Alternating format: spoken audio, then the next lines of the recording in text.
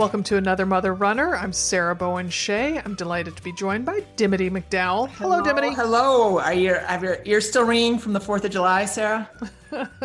You know, we had a pretty calm one. Augie, my French bulldog, just zonked and didn't wake up. Nothing. So it was pretty tame. And also, I went on a bike ride the following morning, and mainly because I was looking for change. Because last year on July 5th, I had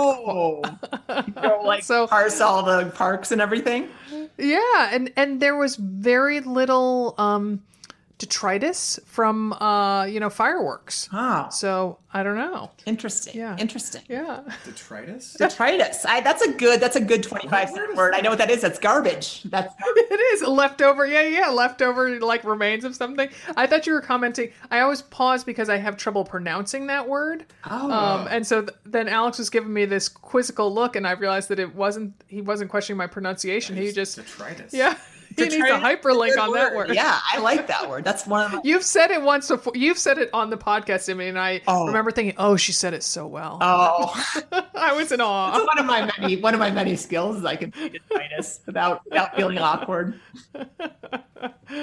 So you now have another driver in your family. I do a monumental shift. I mean, it is shift. Something has changed. Yeah, actually, it is a shift. A stick shift, Tom. Yeah, Amelia turned 16 a couple of weeks, or at the end of June, and of course had her driver's license test scheduled for 4:00 that day. Passed. According to the driver, she's a good driver. I was like, I don't know if I take prescription, renewed. But the biggest thing, it is. I've been thinking about it a lot because, right now she is at volleyball practice and I didn't have to take her. I didn't have to adjust my life to take her there at 12:30 or have her get there at 12:30 and pick her up at 4. This is summer high school volleyball now because club volleyball just ended on Saturday. So, high school volleyball has to start on Monday, doesn't it? Geez. 48 hours, not even. But that is such it makes me really sad when I think about it because, oh my gosh, she was just this fat little babe that was like wandering around the house, and now she's like driving a stick shift down to high school to play volleyball. But it is also, oh my gosh, like, I just feel like I just have gobs of time. Like I just really feel, especially with the school year starting. I can't remember if I've talked about it on the podcast, but both the kids go out of district schools, which is a choice we made, and it's a good choice overall. But holy cow, the driving! Yeah.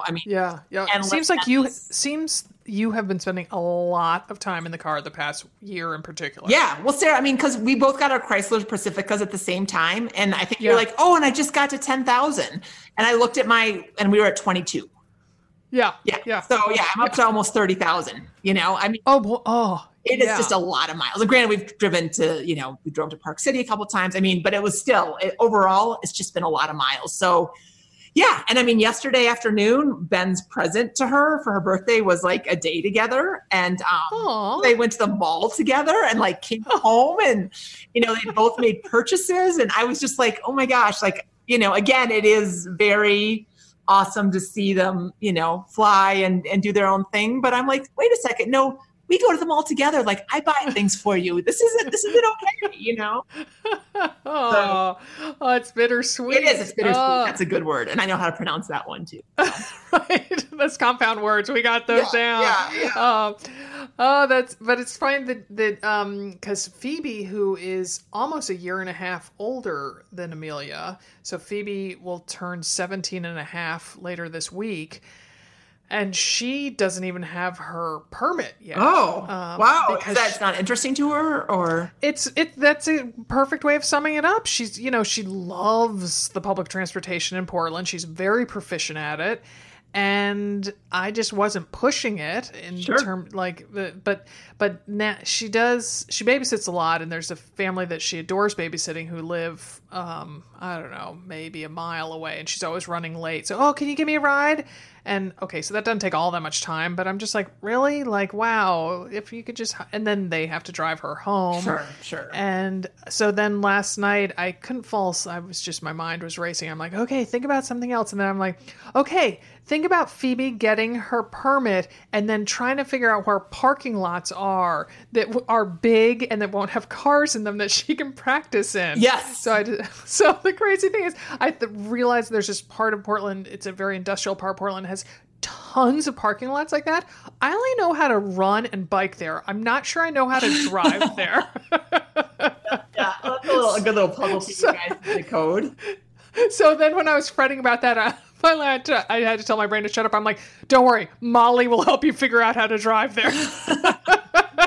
Yeah, it's not too far from her work. I mean, Amelia's like, parking is definitely the thing that is befuddling to her the most. And she's like, I'm never going anywhere where there's not like, rows and rows of parking and I can just drive through. And I'm like, okay. And I get it. I mean, there's still times where I'm like, I'm not fitting in that, there's times I still get like a little tight, but yeah, definitely. I remember those first moments of driving where you're just like, things that are just scary. Parking is one. I mean, and she does drive a stick shift. I wanted her to, You want her to learn a dying art. I mean, well, except for someone said, but now you can go on the Amazing Race if it ever comes up. And I was like, oh, yes, I can. So, it was a little bit of the dying art, but then it's also, and I realized that, I'm trying to like kill a multi-headed snake, but, she cannot be as much on her phone, or the possibility of being, I hope a distracted driver. But when you're driving a stick shift, that's a little bit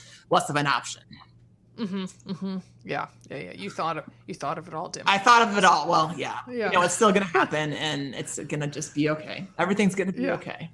Yeah. But I mean, Phoebe and I and a good friend of Phoebe's drove down to San Francisco to spend a week, a little over a week in a friend's apartment, and so the friend knows how to drive, but Phoebe doesn't. And, I was like, oh, and I kept waiting for like a part of the drive on I-5 from Portland to San Francisco where it was a straight shot, but with not much traffic. And the only portion of the drive that's like that is the early stages. And I wasn't going to be like half an hour out of the city, be like, hey, Ainsley, it's your turn to drive now. I'm really tired. You take it from here. Yeah. Right. And so I drove 10 and a half hours down and a little under 10 on the way back. Woo-hoo! I was really cruising. In one day? Did you do them both in one day? Oh, yes, definitely. Oh, yeah. We left at 6:01 the first day on the way down and 5:58 on the way back. So we were aiming for 6 a.m. departure. You did it. Thank you very much. Yes. Nice. Well, awesome. Yeah. Should we jump in and should we drive on over to our podcast? We should. This episode is a follow-up of two popular ones that aired this spring, the Weighty Matters episodes. And as promised, we're touching base with the women in those episodes to see how they're doing, making lifestyle changes and nutritional alterations. We're also being joined by Stephanie Howe-Violet. And oh yeah, she's the 2014 winner of the Western States 100. We'll be back with Stephanie and the first of the Weighty Matters women after this quick break. Stick around. First up, we have Stephanie Howe-Violet, who, as I mentioned, is the 2014 winner of the Western States 100 in her first 100-mile race, we might add. Stephanie has a PhD in nutrition, so now she's designing a training, racing, fueling nutrition program for the Train Like a Mother Club. Stephanie worked with Emily Cooley, who you might remember is a mom of two from Colorado who lost 100 pounds in 2016. 3 years later, Emily is now training for her first marathon. Welcome, ladies. Thank you. Hi. Stephanie, let's start with you. Do you want to give us a brief bio of you as a nutritionist?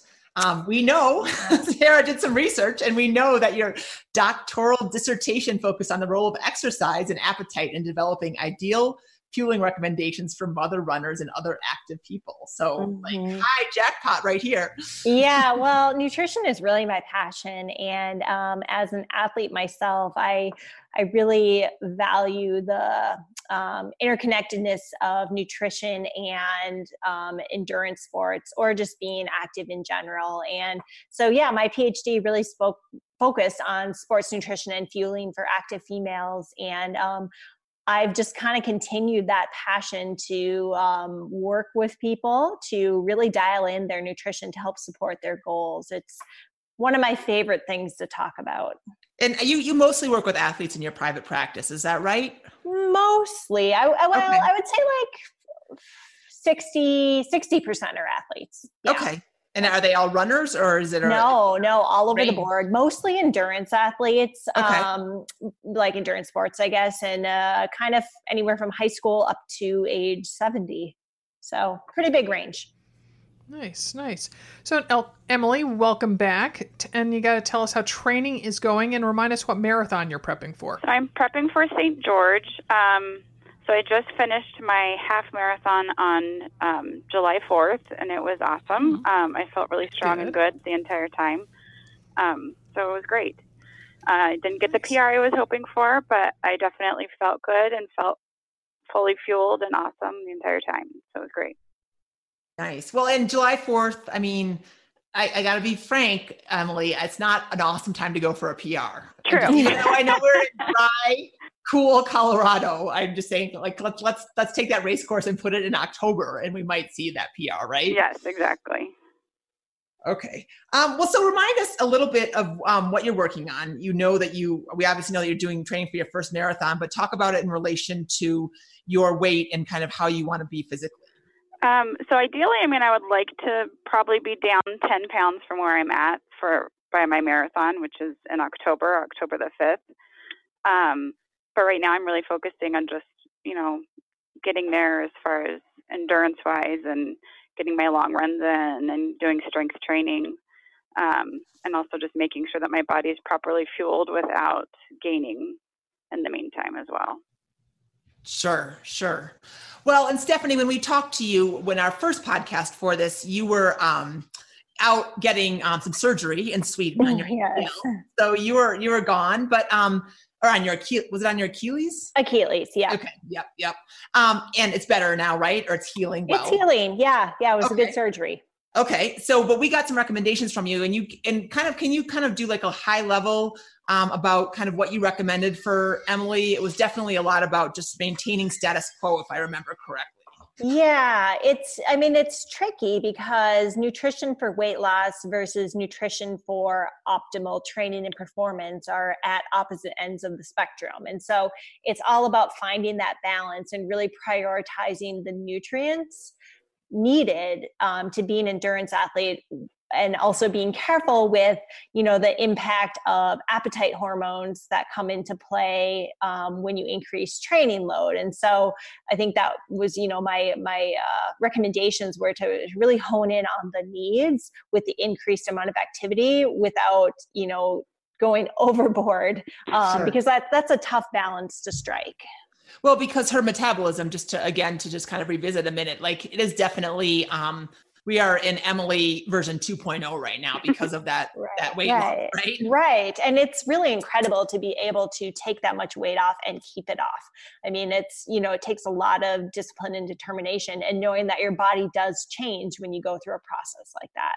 Yeah. So the information that you gave her might be a little bit different than somebody who's taking on the marathon who hasn't gone under such a transformation, but exactly. Yep. Okay. Awesome. Yeah. So Emily, how have Stephanie's recommendations worked for you in the real world as you've been training? I liked that she mentioned like adding between 200 and 500 calories, because it just gave me a number instead of just being like, oh, I'm training, so I'm going to eat a lot more food. So I think that really helped me. And then just listening to my body. When I was hungry, I would eat more, obviously, but trying to make smarter choices as far as what I was eating.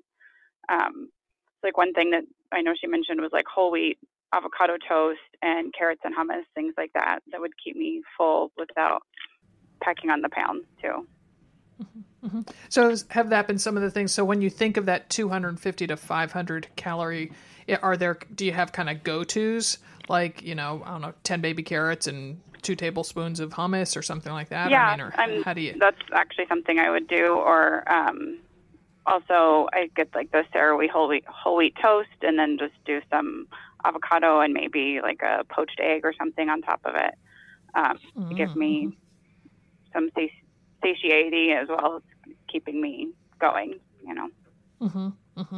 I love a good egg on top top of avocado toast. Pretty much any time of day. It can be breakfast. It can be lunch, a light dinner. If the kids maybe are out, something. It's very versatile. Exactly. Versatile.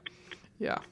Stephanie, you're a big fan of eggs, right? I mean, we were just talking about what you like for a pre-race meal. Talk about or a long run meal. What do you like to eat right before that? Yeah. So, I mean, I think eggs are great because they're a very high quality source of nutrition. They're versatile in how you prepare them.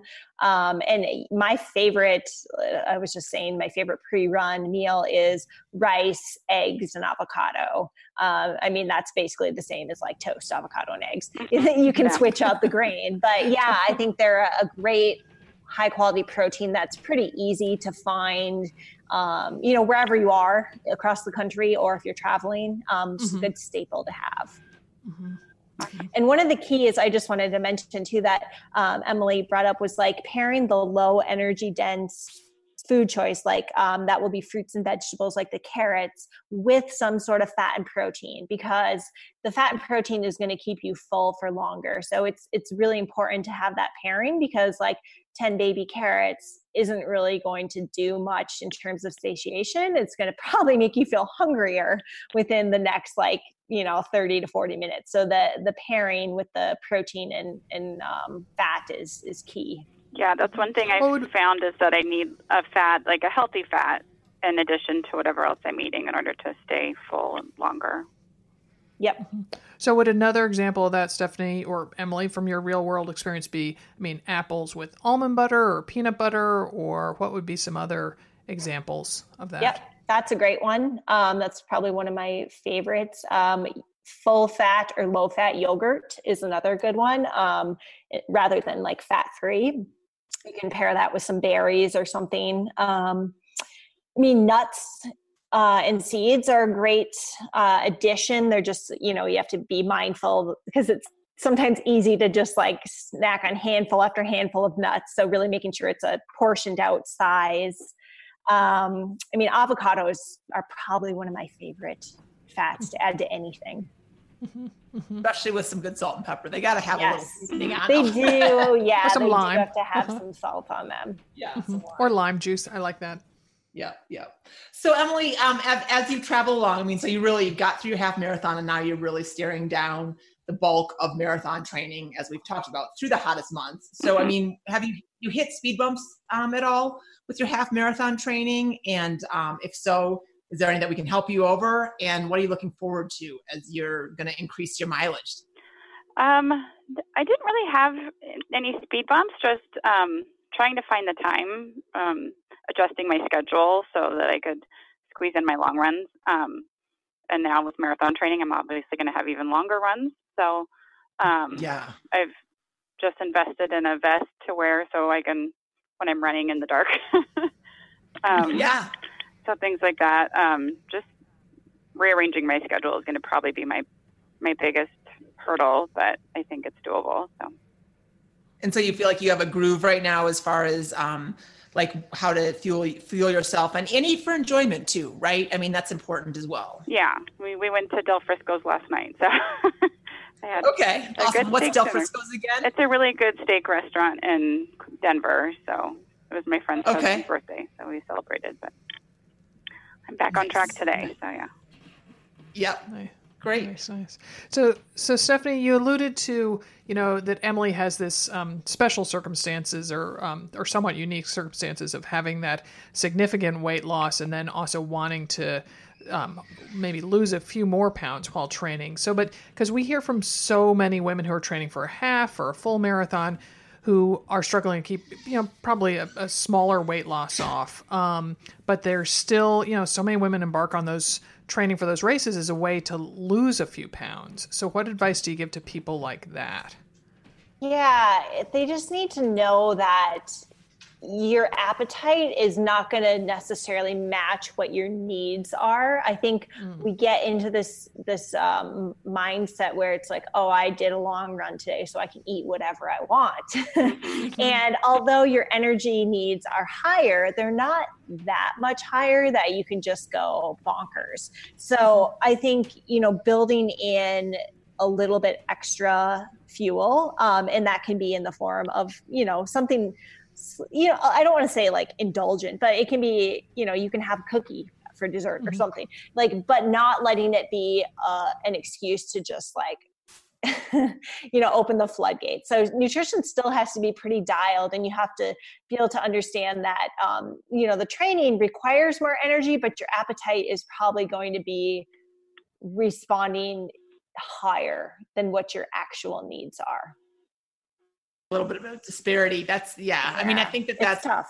I was going to say, that is so hard, because especially when you're out there working, and often you think about, I mean, I know when I was running a lot of miles, I was like, my last at least 2 to 3 miles was, what am I going to have to eat today? What am I going to eat today? What am I going to eat today? And so to come home and be like, okay, I'm going to have a piece of avocado toast. And I realize that's a little bit for drama. I mean, I was definitely more than that, but it's hard to be like, oh, I deserve this, right? It's hard to turn off that mentality sometimes. And it's one recommendation I give people is to just fuel well in general. Like, don't go through those periods where you're not eating enough, because then it's just going to be like a rebound effect. So, eat breakfast before you run, eat a good dinner the night before a long run, so that you don't get home and you're just ravenous, because then it's really hard to make good choices and to, eat the right quantity. It's kind of like riding the midline rather than going to the extremes. And what are your opinions on like carb loading, like before a long run? Is that something I should be doing, or should I still be kind of making, fitting in my calorie allotment? Yeah, you definitely don't need to think of it as like carb loading the night before. You want to have enough glycogen stores, which comes from carbohydrate, but you can get that by fueling well throughout the week, rather than, just trying to get in a bunch right before the long run, because that's not going to sit very well. It'll probably make you feel a little bit sluggish. So I would just focus on eating as you normally would, with the only shift I would make is the night before, less fiber, because fiber, the morning of a long run or a race, that doesn't usually sit very well. So I avoid cruciferous vegetables or anything that might, like legumes or beans that might cause more fiber or gas. But you don't really need to change too much otherwise. And then Emily, I'm just curious, are you fueling during the verb fueling is so weird. Like, I wish we had a better word. I guess eating. I mean, I guess eating is the basic word. But how are you eating during your runs? Do you eat pretty regularly? So I usually, for every hour I'm out there, I'll have a gel. So I like the Honey Stinger gels, but I just have one of those for every hour I'm out. You want to correct her, Stephanie, or do you want? Yeah. So that's a really good start. And with marathon training, your fuel intake is going to be even more important. So it would be better if you could get about 200 calories an hour. So that would be 2 gels an hour. Oh, okay. Yep. And it's, it's one of those things where, it sounds like it's not that much different, but you'll feel the difference when you get like, hour 3 into a run. That takes a lot out of you. So those extra calories, and they're going to be used for the activity. It's not like you're, storing them. Gotcha. Yeah. They don't go into your calorie count, as we talked about. Yeah. Right. Yeah. Yeah, and they will make such a difference in those later miles. I mean, Definitely. Don't need to tell you that, obviously, Stephanie, but it just, and if you don't take them in early enough, boy, then that, 19, 20, 21 and beyond is just going to feel that much more challenging. Yeah. So do you think like 2 every hour is a good pace, or should I go off of the miles that I have in, or what do you think? You should do it off time, because that takes into account how fast you can process glucose in an hour. So yeah, definitely use time. I just like to do every 30 minutes because that's just easy. And if that's hard to remember, you can put like a timer on your watch or your phone and just have it beep to kind of get you in the habit of it. But yeah, do it off time and not miles. So you would do 1 gel every 30 minutes instead of? Yep. Okay. Yep, exactly. Yeah, and you can mix it up too if you want to use like blocks. They're very similar to gels. A sleeve of blocks is about 240 calories, so you could do like 2 or 3 blocks every 30 minutes. So I don't have a gallbladder, so some gels react not well with my stomach. So, Okay. yeah. Well, yeah, try different types. Okay. The thing with when you're running, they don't have to be digested. So with like the gallbladder, that's usually to break up fat and protein. So they should just be absorbed across your stomach if you're using like a gel that's like maltodextrin, like simple sugar. Yeah. Interesting. Sweet. Good. Well, yeah. So Emily, we definitely want to hear about your race. If we don't hear from you before that. Yeah. And Stephanie, thank you for weighing in as an expert. As you can tell, she's got some really good insight and help as far as performance goes. Mm-hmm. Yeah. Thanks, ladies. Thank you. Yeah, thank you. Our next guest is Jennifer Summers, a mother runner in her late 40s who feels bedeviled by belly fat. Welcome back, Jennifer. Hi. Hello, sweet Jennifer. Give us a quick summary of what your concerns were when we talked to you a couple months ago. Okay. So to summarize, I was gaining just little by little weight over the years, mainly in my belly. And I did, actually, after I talked through it with you guys, realized that a lot of things were happening inside my head that I didn't appreciate. I was feeling just a little bit slow, not excited. Just things weren't right in my head. Mm-hmm. So just a little hormonal imbalance that I was actually working through with a doctor, and still am, and I think all of those together were just keeping me from being the person who I knew I wanted to be. Oh, awesome. Yeah, because Ellie Kempton, our dietitian that's in the Train Like a Mother Club, she gave you numerous suggestions about fighting back against belly fat. And so what were some of those things and whether following those suggestions has paid off for you? It sounds like some of them are mental as well as physical. Both, yes.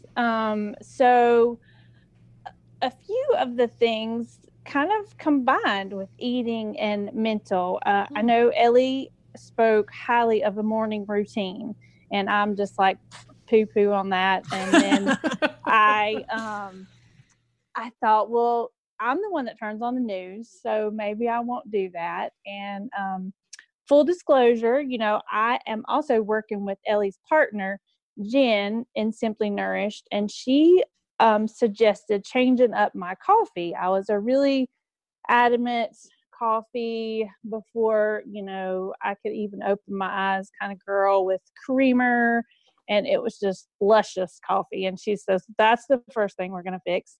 And so I took the sugar out of my coffee and added some fat to it.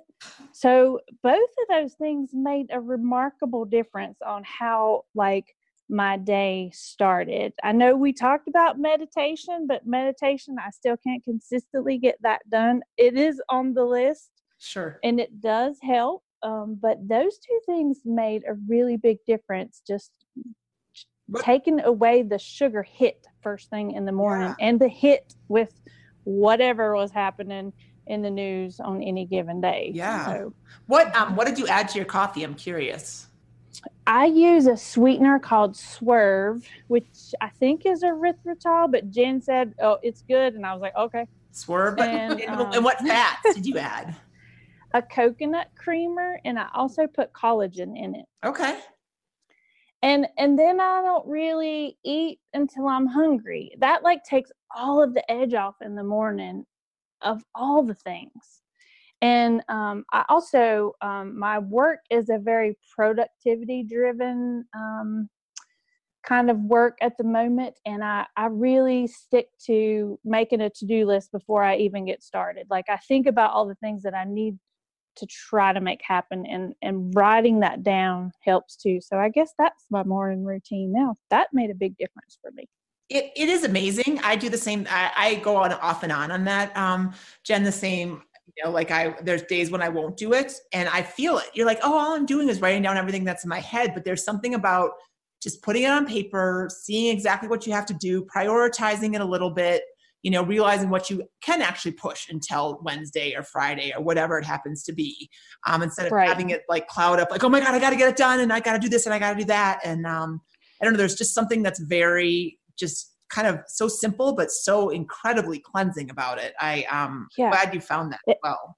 It helps the overwhelm, and I can tend to fall off in that overwhelm pool, like, oh my God, I got to do this. And then I got to plan my food, and I got to cut up the food, and I got to make the smoothie. And then I got 17 million things to do at work. And then somebody asked me to help them with their laundry. And I'm like, holy crap. That's what puts me over the edge. Yep. Just before we started recording, I got a text from my kids, a group text about laundry. And it's just like, really? This is what we need to talk about via text in the middle of the day. And all the people in my house are old enough to do their own laundry, so. Oh, yeah, same here. Yep. So, and you said you're working a little bit on hormones. I know Sarah asked you about that, but have you had any insight, or is that just something that you've prioritized, just the stress in turning off the news and getting your routine going first? Well, yeah. So I have, I think I've found the balance for the moment. That's great. The hormone supplement. So I supplement just a teeny bit of estrogen and progesterone and testosterone. And right as we did our first podcast, I just started the testosterone, and it's not a lot, but it makes a big difference. It's like, it helps the go, it helps the energy, and, sure. It just makes me feel leveler. I do still plan to do a Dutch test, but, Jen and I are like working out the timing on that because my periods are not predictable. And so I've screwed it up 1 month and then I missed it the next. Sure. That's still in process. Absolutely. So I feel like her eating plan just adds a whole nother dimension on how good I feel and how that has made the biggest difference. And what are I'm curious about so you're supplementing 3 hormones. Are they all in one? Is it a gel? Is it a pill? Is it a suppository? I mean, like, what are we talking here? Well, yeah. So I actually go to a gynecologist that specializes in menopause, and I had gone to my primary care doctor at first, and he started me on a perimenopausal birth control pill, if you will, and that didn't work well at all. So and then I went to see her, and, because I was a little nervous as a nurse with the implications of, the hormone therapy, the blood clots, side effects and things like that, we decided on an estrogen patch, which is like a twice a week patch. You just stick it on, and I swear I spent a day in the spa and it never came off. So estrogen patch. It's a testosterone cream. It's like a lotion, and then it's a progesterone pill, and you take the progesterone at night. I do the testosterone in the morning, just after a shower, because it absorbs better. And, the testosterone is what you have to monitor because, women do have testosterone, but we just don't want a whole lot of it. So I get, while we were regulating it, I was getting blood draws about every month to see where I was and make sure I wasn't getting too much. And what sort of changes do you notice from them? And is this treading in TMI territory? Close, but I'm game. Okay, let's go then. God bless you, Jennifer. Depends on what you guys want to cut out. I just there were a few little you just have to. You want to have sex with your husband because you love your husband, but your body doesn't cooperate, kind of thing. Yep. You guys can read as much as you want into that. Sure. It's good in your head because you have to think through it, but you don't have the response in the way. Honestly, this is way too TMI. My bladder was weak. Oh. There was a whole lot more leakage. Without the supplementation, and I think that's just because everything in there kind of sags a bit more when you don't have the estrogen and progesterone. Night sweats, all those night sweats, day sweats, anytime hot flashes, that went away. I felt way when I first started on the estrogen, the progesterone, I just felt like very reactive. Like I was a little angry. And not just I felt like things got out of my mouth before I could put a check on them. That's one thing I noticed with the estrogen supplementation, and the hot flashes, and you just all of a sudden you're soaked and you're like, what? And so the estrogen and progesterone helped with that. I think the testosterone, I can tell with just my energy level is better. I feel like I can just I can stay up and do all day long. I mean, we have a farm. We work from daylight till dark, and then we eat supper, so it's a pretty long day in my world in the summer. Of course. Yeah. That's so insightful. And I think that that's going to help a ton of people, Jennifer. So I hope that thank you for sharing, because I think there are a lot of us in that position that I think would be hard to admit even to ourselves, let alone put on a podcast. So thanks. Well, and I think the hormone replacement that our mothers did is so much different than it is now, because my mom was scared when I said, hey, I'm going to do this because I don't feel good. And she was like, you check it out, do all the things, but there are such just teeny doses that make such a big difference. And my gynecologist says, we can do this until you don't want to do it anymore. And I really appreciated that. At some point, some of the things that I experienced are not going to be as important to me. But at 48. My husband turned 49 last weekend. You're two separate people. Oh, yeah. Yeah. But at 48, I mean, I got a lot to do and be for him and all that. So. Wow. Yeah. I think it's also so important that you found a doctor who is, current thinking and up to date in 2019, because there are still doctors who are like, oh, no, estrogen supplements. Oh, those are very, very bad for you. You don't want to do that. Right. And that took some time. So, anybody who's thinking about that, really think about it. It takes a while to get to figure it out. It was very frustrating in the beginning and I was nervous, and I had actually I had too much estrogen at one point, and TMI again, that makes you think you have breast cancer. So that made all kinds of changes happen there. And that was a little scary, but it was just too much estrogen. So it's very much a trial and error to get it right. Did you find, Jennifer, I'm just curious, is it an OBGYN who specializes in like perimenopause and menopausal women? I know a couple around here. So if someone's looking for that, I would look for that specialty, right? Yes, women's specialty, and a doctor that does not deliver babies all the time, because that's a totally separate hormonal issue.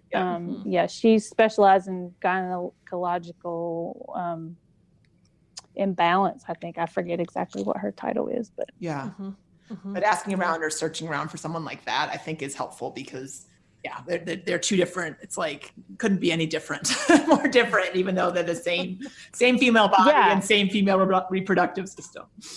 Yeah, and I live in the Bible Belt too, so people don't like to talk about this stuff still down here in the South. Oh, you're from the South? I didn't know that. Ba-boom cha. Well, let's. It's a little bit still TMI. I appreciate your candor. So my best running friend Molly and I, we talk about our belly jiggles a lot when we run. And so, is this a topic that you discuss among your running friends? And if so, like, what insights or advice have you gained from them? Because for me, talking about it with Molly really kind of normalizes it and reminds me that, no, we're not all Heidi Klum, and that, that we got these bodies because we've been through a lot, and just, we're not 18 anymore. Agreed. And I have to check myself on that a lot, because, I don't want to be 18 anymore, but I also am not ready to be considered older. Yes. I still feel younger, and I don't want to don't want to put myself there, because I feel like if you start believing that you're older or too old or you can't do, then those things start happening to you. Mm-hmm. Have to explain, my 3 best running buddies are my sister, and there's nothing that we don't share. So good. Yeah, we, she got the thighs and I got the belly. So she has a very flat stomach. I'm very jealous, but I would never tell her that. Hope she don't listen. And my other 2 best running buddies are a nurse practitioner and actually an endocrinologist. So we always talk medicine. Yeah. So we talk about what diet and how we're not going to plan on getting diabetes, and because that's what they do all the day long, treat diabetes. So it kind of comes in, and we've tested out a lot of diets in the past, things like that. So we do talk about how we wish things would be different. But also we do a lot of miles together, so we appreciate the fact that our body can handle that. I mean, I did 11 last weekend on a beautiful trail in Virginia, and I appreciate the fact that my body does that for me. Yeah. So I mean, that is so huge. I mean, yeah, especially as I know you're not getting older, Jennifer. You're the only one out of anyone listening to this, or the 3 of us that's not getting older, but that's great. I mean, your perspective is great. And I understand you want to change it a little bit, but then when you can zoom out and be like, oh my God, look what I can do. And your laugh and your insight, dude, we all need a best running friend like you, right? Yeah, that's what I was just thinking. Yeah. What sucks for them is I really like to run by myself most days. But I do have to say, like, now working with Jen, I mean, she's really tweaked how I eat, and we put a lot more fat in my diet, and taking carbohydrates out in the morning and put them in the evening. And I think, Ellie, one of her tips was to unprocess the carbs. And I was doing okay on that. And now I'm doing like a lot better on that. And I feel that a lot of my belly fat and my fatigue, just feeling bloated was due to the way my diet was structured. So, and honestly, I don't know if you have this on your list to ask, I have like lost and gained 3 or 4 pounds through all this. So I've had some really fun vacations this summer. And I don't feel as bloated, which makes my belly feel more normal. Like I'm not spending all day trying to like put it back where it's supposed to be, because it's not bloated. Yeah, that's a huge. Yeah, and unprocessing your carbs. I mean, I'm sure people probably know this, but just to remind people, it's like, potatoes over potato chips, fruit instead of Fruit Loops, roasted chickpeas instead of crackers. And one of Ellie's points about that is that, and Stephanie too, I mean, they both kind of have similar, like, eat real food, do not unwrap your food mentality, is that it's so much harder to overindulge, right? It's like sweet potato, you're done with a sweet potato. You open a bag of potato chips and it can be half gone before you even realize what you've done, Yeah. And getting enough fat, I think, has made a big difference for me, because I'm more satiated, like with energy bites and things that just, when I need something sweet, having something to go to that's not chips or Oreos. And I was not a big processed food eater, but it's just a little bit more made a big difference on processing. Absolutely. Awesome. Well, it has been a pleasure talking with you again, Jennifer. Thank you so much. Yeah. Anytime. Well, and if you come to Colorado, you got to run with me. I'm going to make you. So absolutely. Yeah. I'll be my running friend for 3 miles. I'm a little shorter than you, though, so you'll have to take it easy on me. It's all good. It's all good. Take care. And I would like, if anybody has any questions related to my experience with getting right on the hormones, I'll be glad to answer any questions via Facebook. Awesome. Good. Awesome. Yeah. And you can also write into BAMR, BAMR at anothermotherrunner.com. And we can get those to Jennifer as well if you're not on Facebook or you can't find her or whatever. We'd love to help for sure. Yep. Yeah. Yeah. Awesome. Thank you, Jennifer. Take care. Thank you. Bye-bye. Bye. Our next repeat guest is Heather Dietrich Cook, who spoke to us about her concern about the picky eating habits of her teenage daughter. Glad you could join us again, Heather. Not a problem. Happy to have you here. And so, Heather, give us a 411 on kind of your weighty matters issue with your daughter. So my daughter is a dancer, and she's an athlete. She dances quite a few hours during the school year per week. And I was just concerned because it didn't seem like she was eating correctly to fuel her body. And I was interested in having some tips to sort of guide her in a way that would help her with her craft and her passion. Yeah. So was your daughter receptive to you seeking advice about her situation? And has she been open to making some changes? Yeah, she actually has. It's surprising, and she actually was taking a nutrition class during the school year. Oh, and interesting enough, she brought home a recipe that she liked from it. So it's still hanging on my fridge, waiting for us to make, because we just got back from nationals for dance last Monday, a week ago. So we're going to make that soon. And wait, we have to. Yeah, what's the recipe? We have to ask. It's buffalo chicken mac and cheese. Okay. So yeah, she has really strange taste. When we went to Virginia Beach for nationals, she was eating oysters on the half shell raw. She likes sushi and fish, but I do have to remind her to make sure that she has protein with her meals. And she started getting fresh with me the other day saying, well, I can make anything protein I want. And I was like, you can make real protein.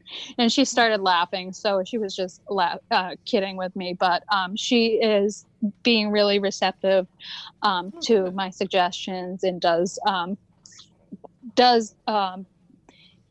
take what I'm saying to heart, and will go and have a sandwich with some lunch meat on it, or some chicken nuggets, or a salad with grilled chicken on it.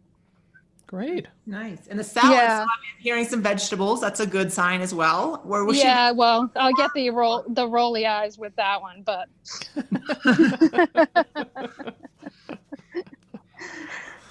will she eat more vegetables, or is she give us an update on her vegetable? no, so that's something we're working on, but I'll make I make a tomato mozzarella salad, and she'll eat all the mozzarellas. Oh, come on. Caprese salad is one of life's greatest pleasures, and you got to eat them together.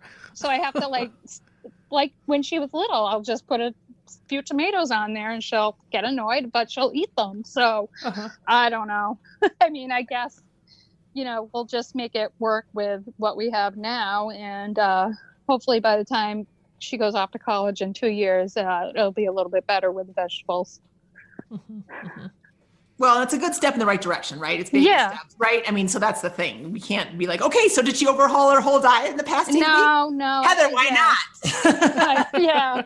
No, that would be, especially with a teenager, that would be an immediate, I'm going to run away and do the complete opposite of what you're telling me to do. Exactly. Yeah. So did making these did these changes spur any other changes that maybe that we didn't recommend? Like, is it, prompted? I mean, I'm pretty amazed she's eating oysters on the half shell. Yeah, she's got the most interesting taste of anybody. I mean, it's just perplexing to me what she'll eat and what she won't eat. So outside of that, she has spurred an interest in trying to keep her body in shape for the dance season over the summer by doing some at-home exercises. So I think that she's starting to understand that her body is her tool, and she needs to care for it. That's great. That's great. So go ahead, Sarah. I was going to say, what attitudinal advice would you give parents trying to get their children to expand their dining repertoire? You obviously realize that if you push too hard, you're going to get a backlash. I mean, I'm reminded of the old adage, you can lead a horse to water, because you can't force your kids at any age to eat things. I think when they get to be big, and like big as far as like they look like an adult, but they're not an adult, you still need to try and treat it like the same as when they were a toddler or a preschooler, and except in use different language. More complete sentences, maybe. Yeah, use different language, but like just continue to make the suggestions, continue to offer things, and and hope that they will accept. So caprese salad over and over and over again until those tomatoes get eaten. Sneak the little tomatoes in. Yeah. Because that could get pretty pricey if you served up caprese salad every night. So. Oh yeah, definitely. And what about overall? Like, have your grocery list changed at all, or anything that has reverberated throughout your whole family? Has anything? Just having listened to Jill's advice, Jill Castle, the dietitian. So a lot of the things that she likes, I don't necessarily think that we were actually buying, because they're not necessarily the healthiest for you. But with Jill saying that some protein is better than no protein. So I think that I've been purchasing more lunch meats and like frozen chicken nuggets. Stuff that I'm not really a huge fan of buying. But with Jill saying that, trying to get get protein in her more, and any protein is better than no protein, that's what I've been buying more of. And it has led to her eating better, actual meals. So sandwiches seem to be a winner. Yeah, sandwiches are a big winner. Chicken nuggets. So it makes you feel any better, Heather? It's still a staple around. You know what?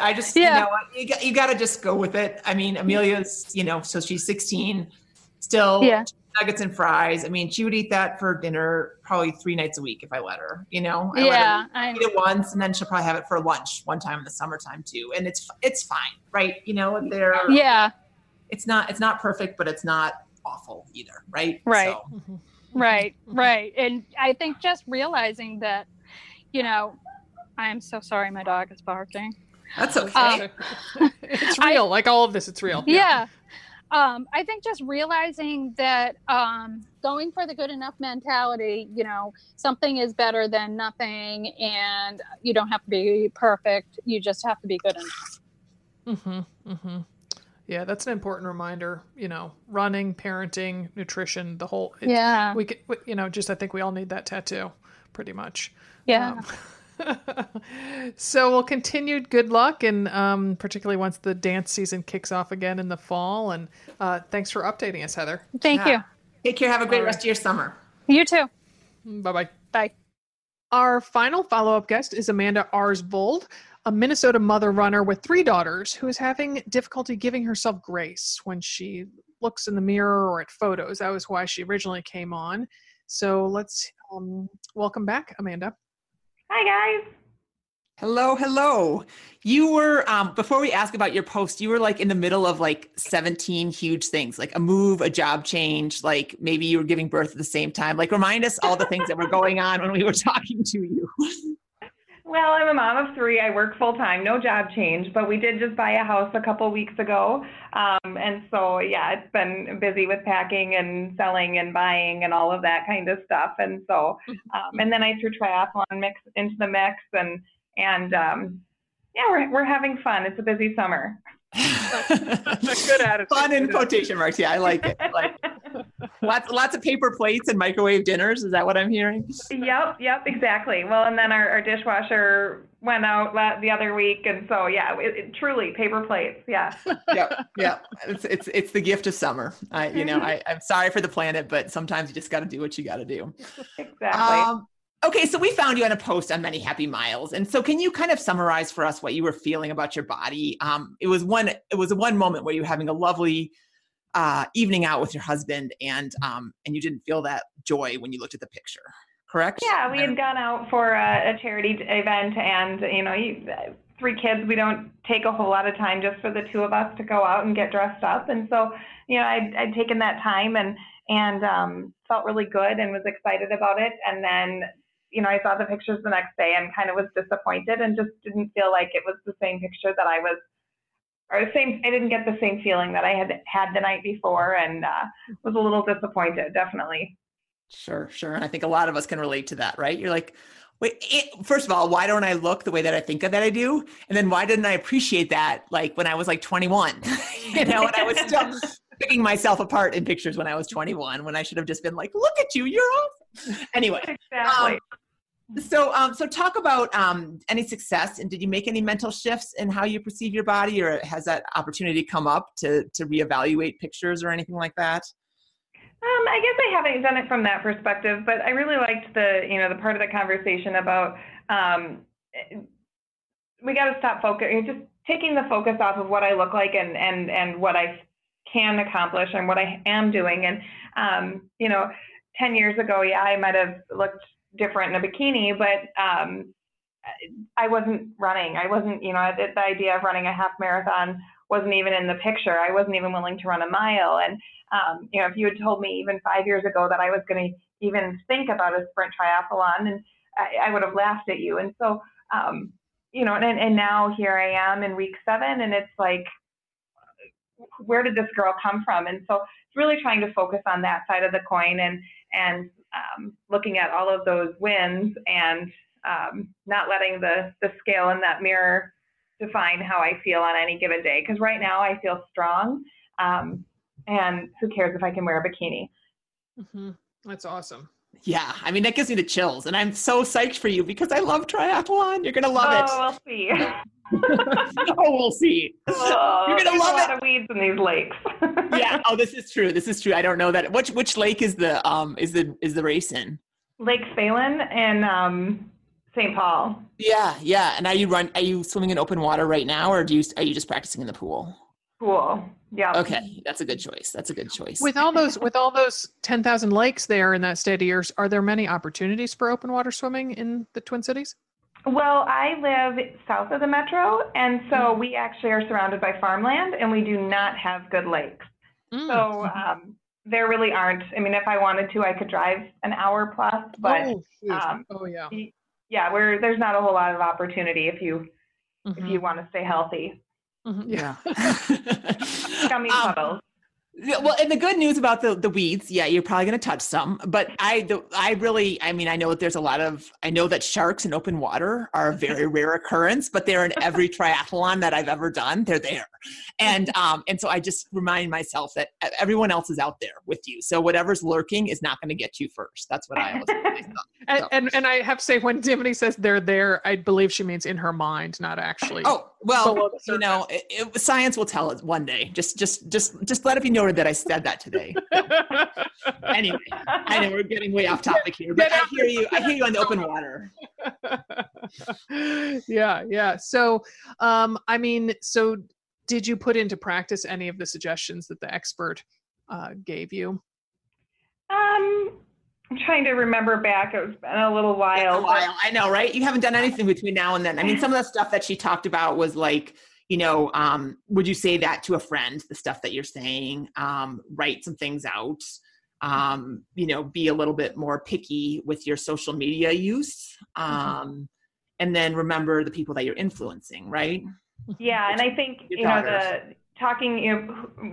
being conscious of who you're talking with it about and then who you're influencing are definitely things that I've, when she said those, I went, oh yeah, that I'm not going to I would never talk to a friend like that. And so why would I talk to me like that? And so I definitely, that one kind of resonated.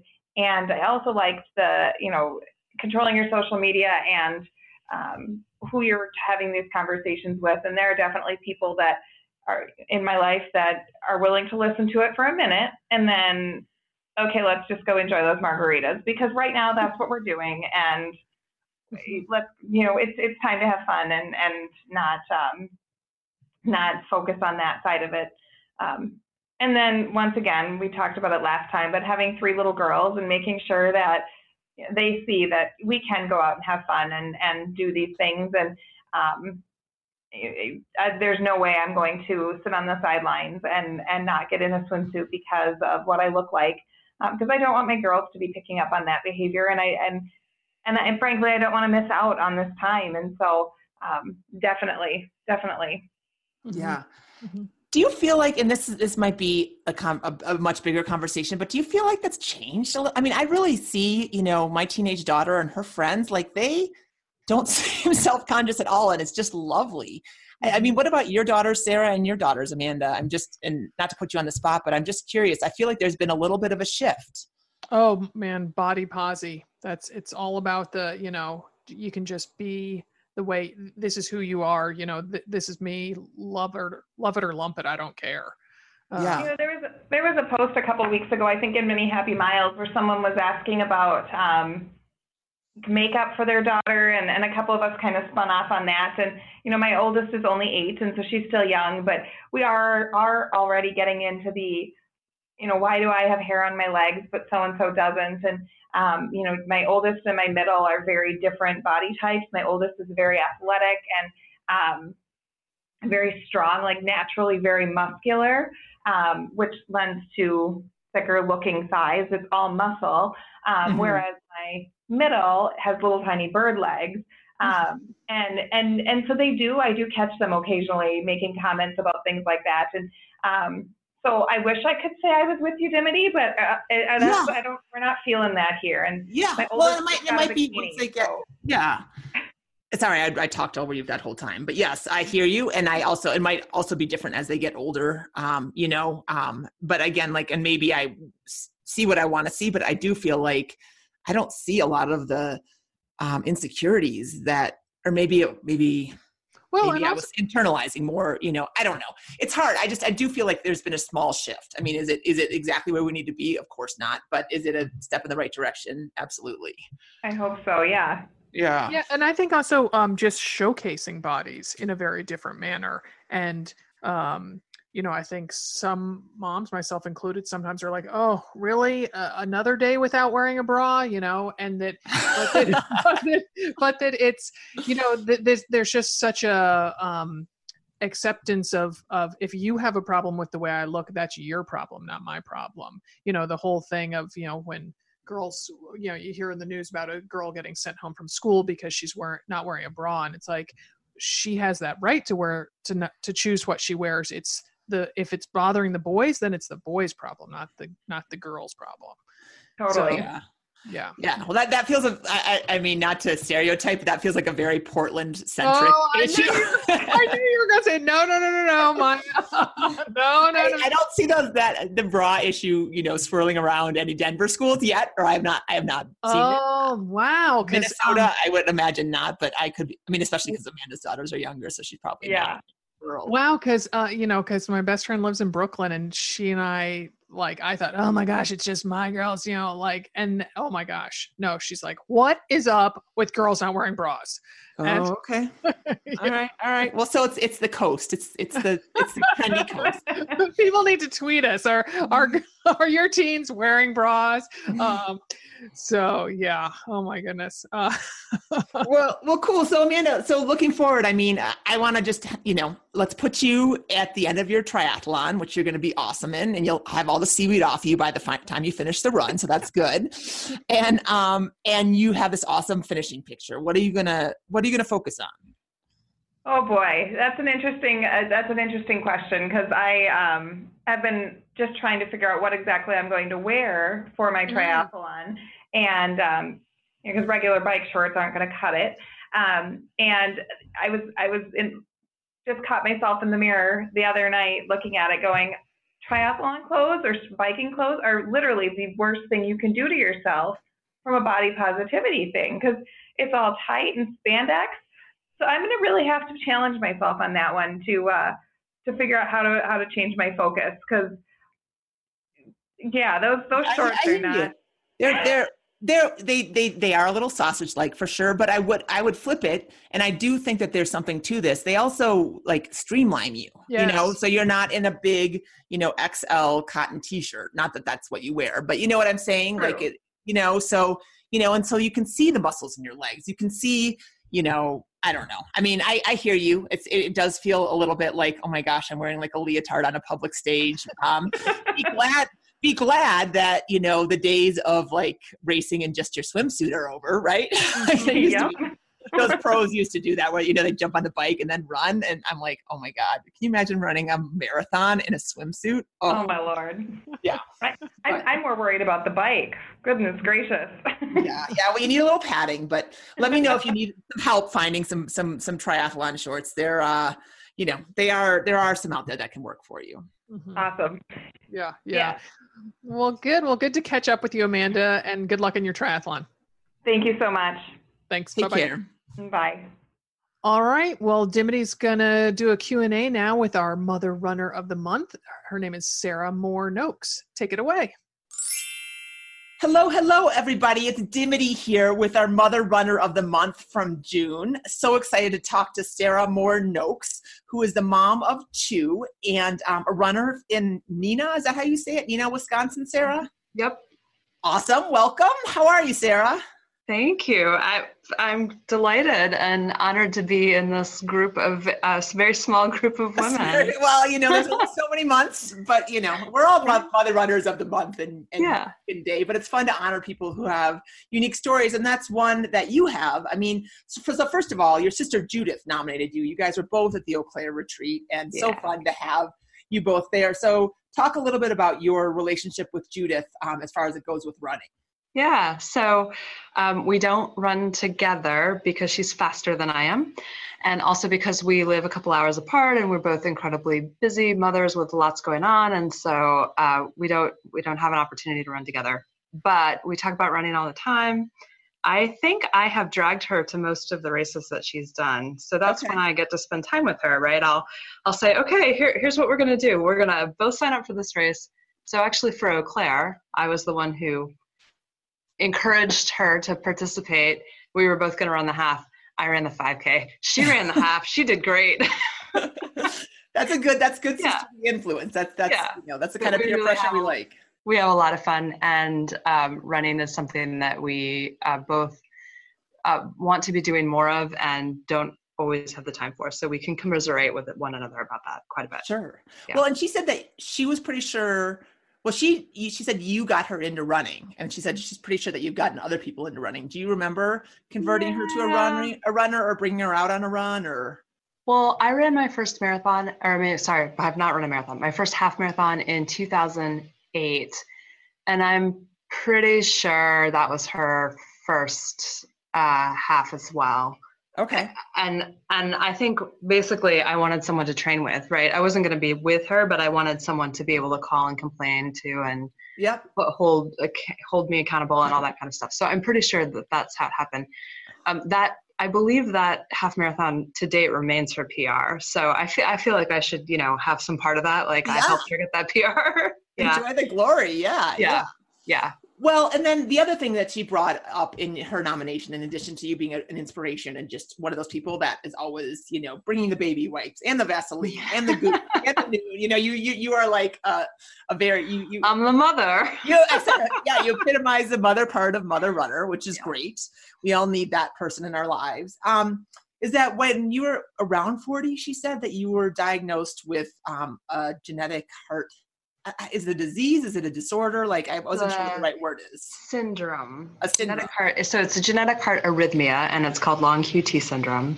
Okay. And basically there are two kinds of heart problems. There's plumbing problems, which is like when you have a clogged something, and there's electrical problems where the electrical impulses don't work just right, and that's what long QT is. It's an electrical impulse issue.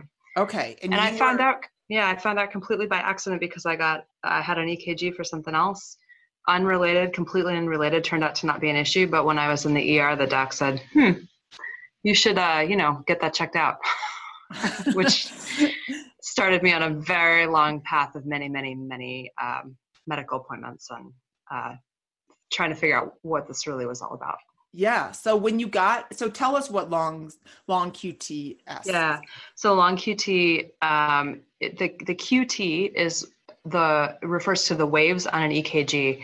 So if you're picturing in your mind while you're running, wherever you are, the little wave pattern that shows up on an EKG, those peaks have letters assigned to them. And so when long QT happens in someone, it means that the distance between the Q wave and the T wave is elongated or prolonged. And what that means is that the heart doesn't recharge quite as quickly as it is supposed to after it has had a heartbeat. And so if it doesn't recharge fast enough, the heart can seize or it can go into cardiac arrest. And so when they see an elongated or a prolonged QT on an EKG, then that's a signal that there is potential for those things to happen. So it manifests as fainting, seizures, or sudden death. Those are kind of the options. The three choices. Right. Well, and none are good, of course. And it's brought on by stress, or that kind of. It's brought on by stress and exercise, correct? So my particular variety is, right. So they're also, in addition to the long QT being those letters that represent waves, they are numbered. The genetic mutations are numbered. So 1, 2, 3, 4, 5, 6, 7, up to 17. Okay. 1, 2, and 3 are the most common. 1 is induced often by stress or exercise. And it has to do with the way that adrenaline reacts with or interacts with your heart. Okay. It's actually a potassium channel defect, which is way more technical than we need to get into because I don't entirely understand it. But the drugs that I take keep adrenaline from reacting with the heart muscle so that it lowers the possibility of those electrical impulses going awry. It's kind of the easiest way to say it. Okay. All right. Well, and so, I mean, I know personally, I feel like if that were my situation, I would be like, okay, I'm going to hit the couch forever. you know, I mean, you imagine your first impulse is just to be like, okay, well, tell us what your first impulse was. You can put it in your mind. My first impulse was sort of like, no. Yeah.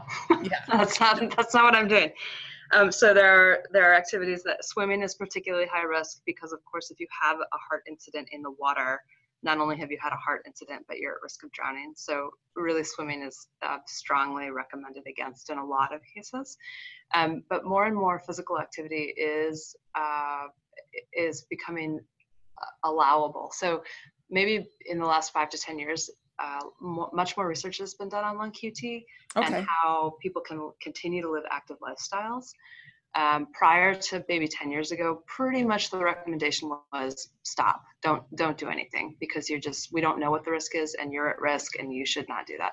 That is no longer the sort of generic recommendation, and now there's a lot more nuance available, and it really depends upon what your variety is and what your risk is and whether you've been symptomatic. I mean, there's a whole bunch of ways that gets diagnosed. I personally felt completely devastated by this news because I became a runner in my early adulthood, and it really kind of alluded to this when I wrote some of the bits for the blog post.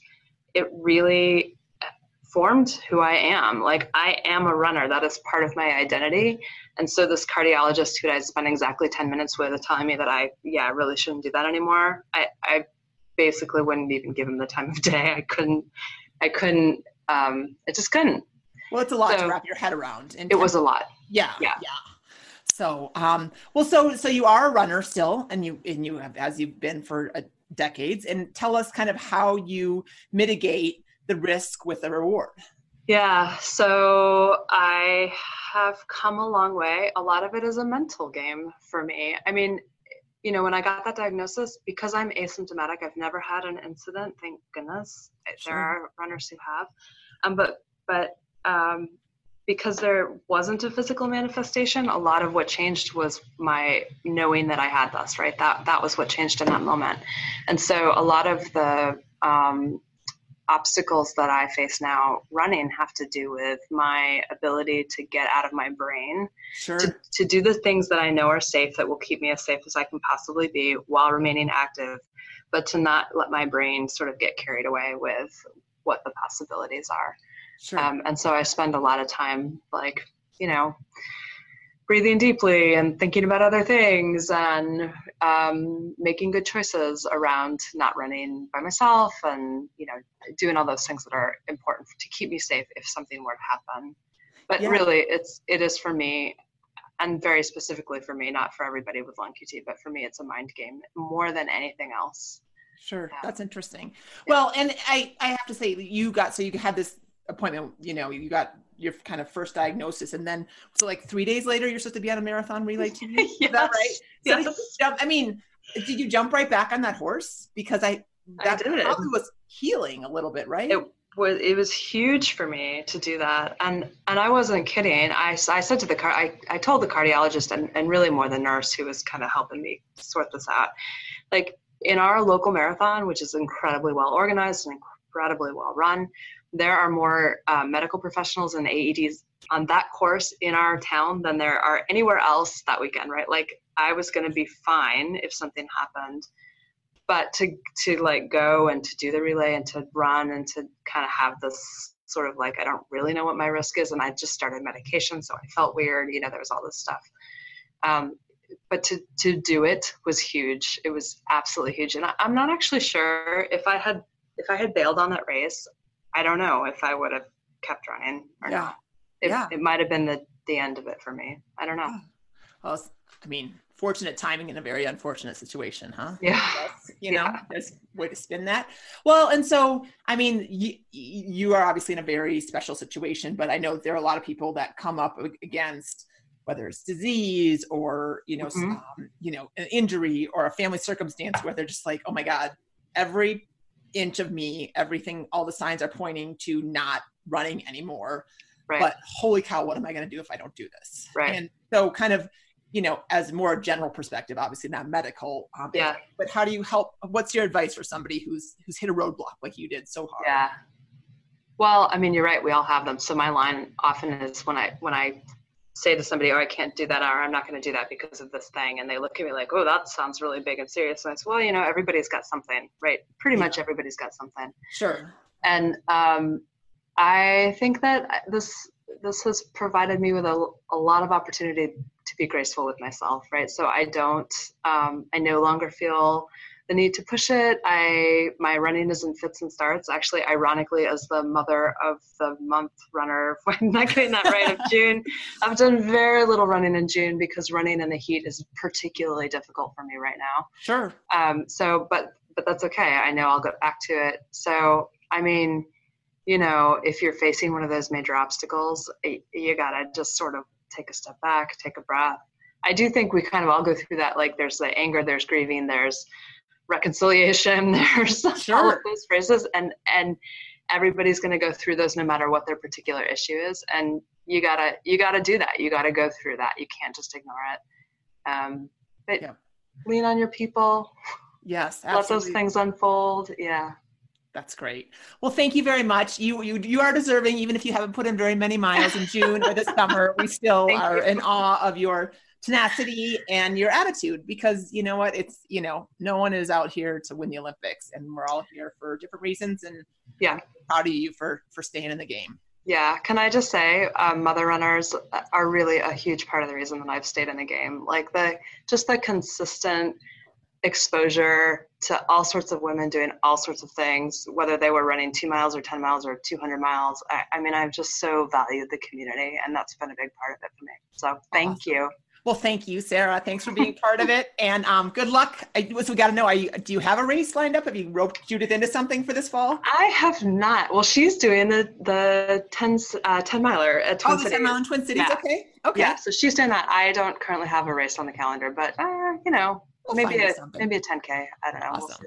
We'll okay, cool. Well, thanks a lot, Sarah, and have a great rest of your summer. Thank you. Take care.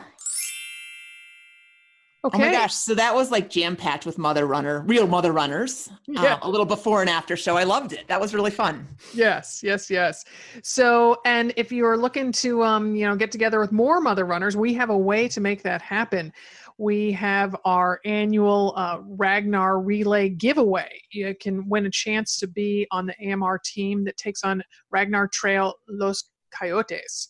It's in November. It's in SoCal. It will be headed up by Coach Jen, who coaches a lot in the Train Like a Mother Club. And she is going to be helping us pick the winners. There will be, it's a 7-woman team with 1 alternate. So Coach Jen's going to be on it. So 6 teammates will be chosen, then 1 alternate.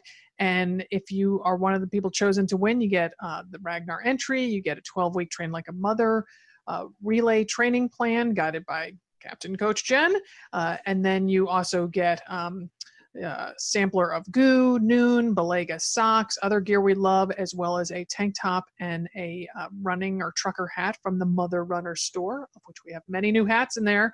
And we have all the details on our site. And if you go to anothermotherrunner.com and look for, if you search for Ragnar, you're going to come up with it.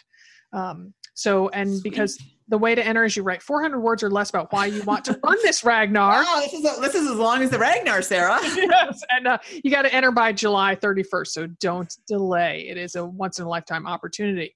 We appreciate you subscribing to and rating this podcast wherever you listen. And if you're a fan of the show, leave us a rating. No, I just said that. Hold on. We appreciate you subscribing to and rating this podcast wherever you listen. Our podcast today was produced in Portland, Oregon by Alex Ward from Sounds Like Pictures. Many happy miles. Woo-hoo.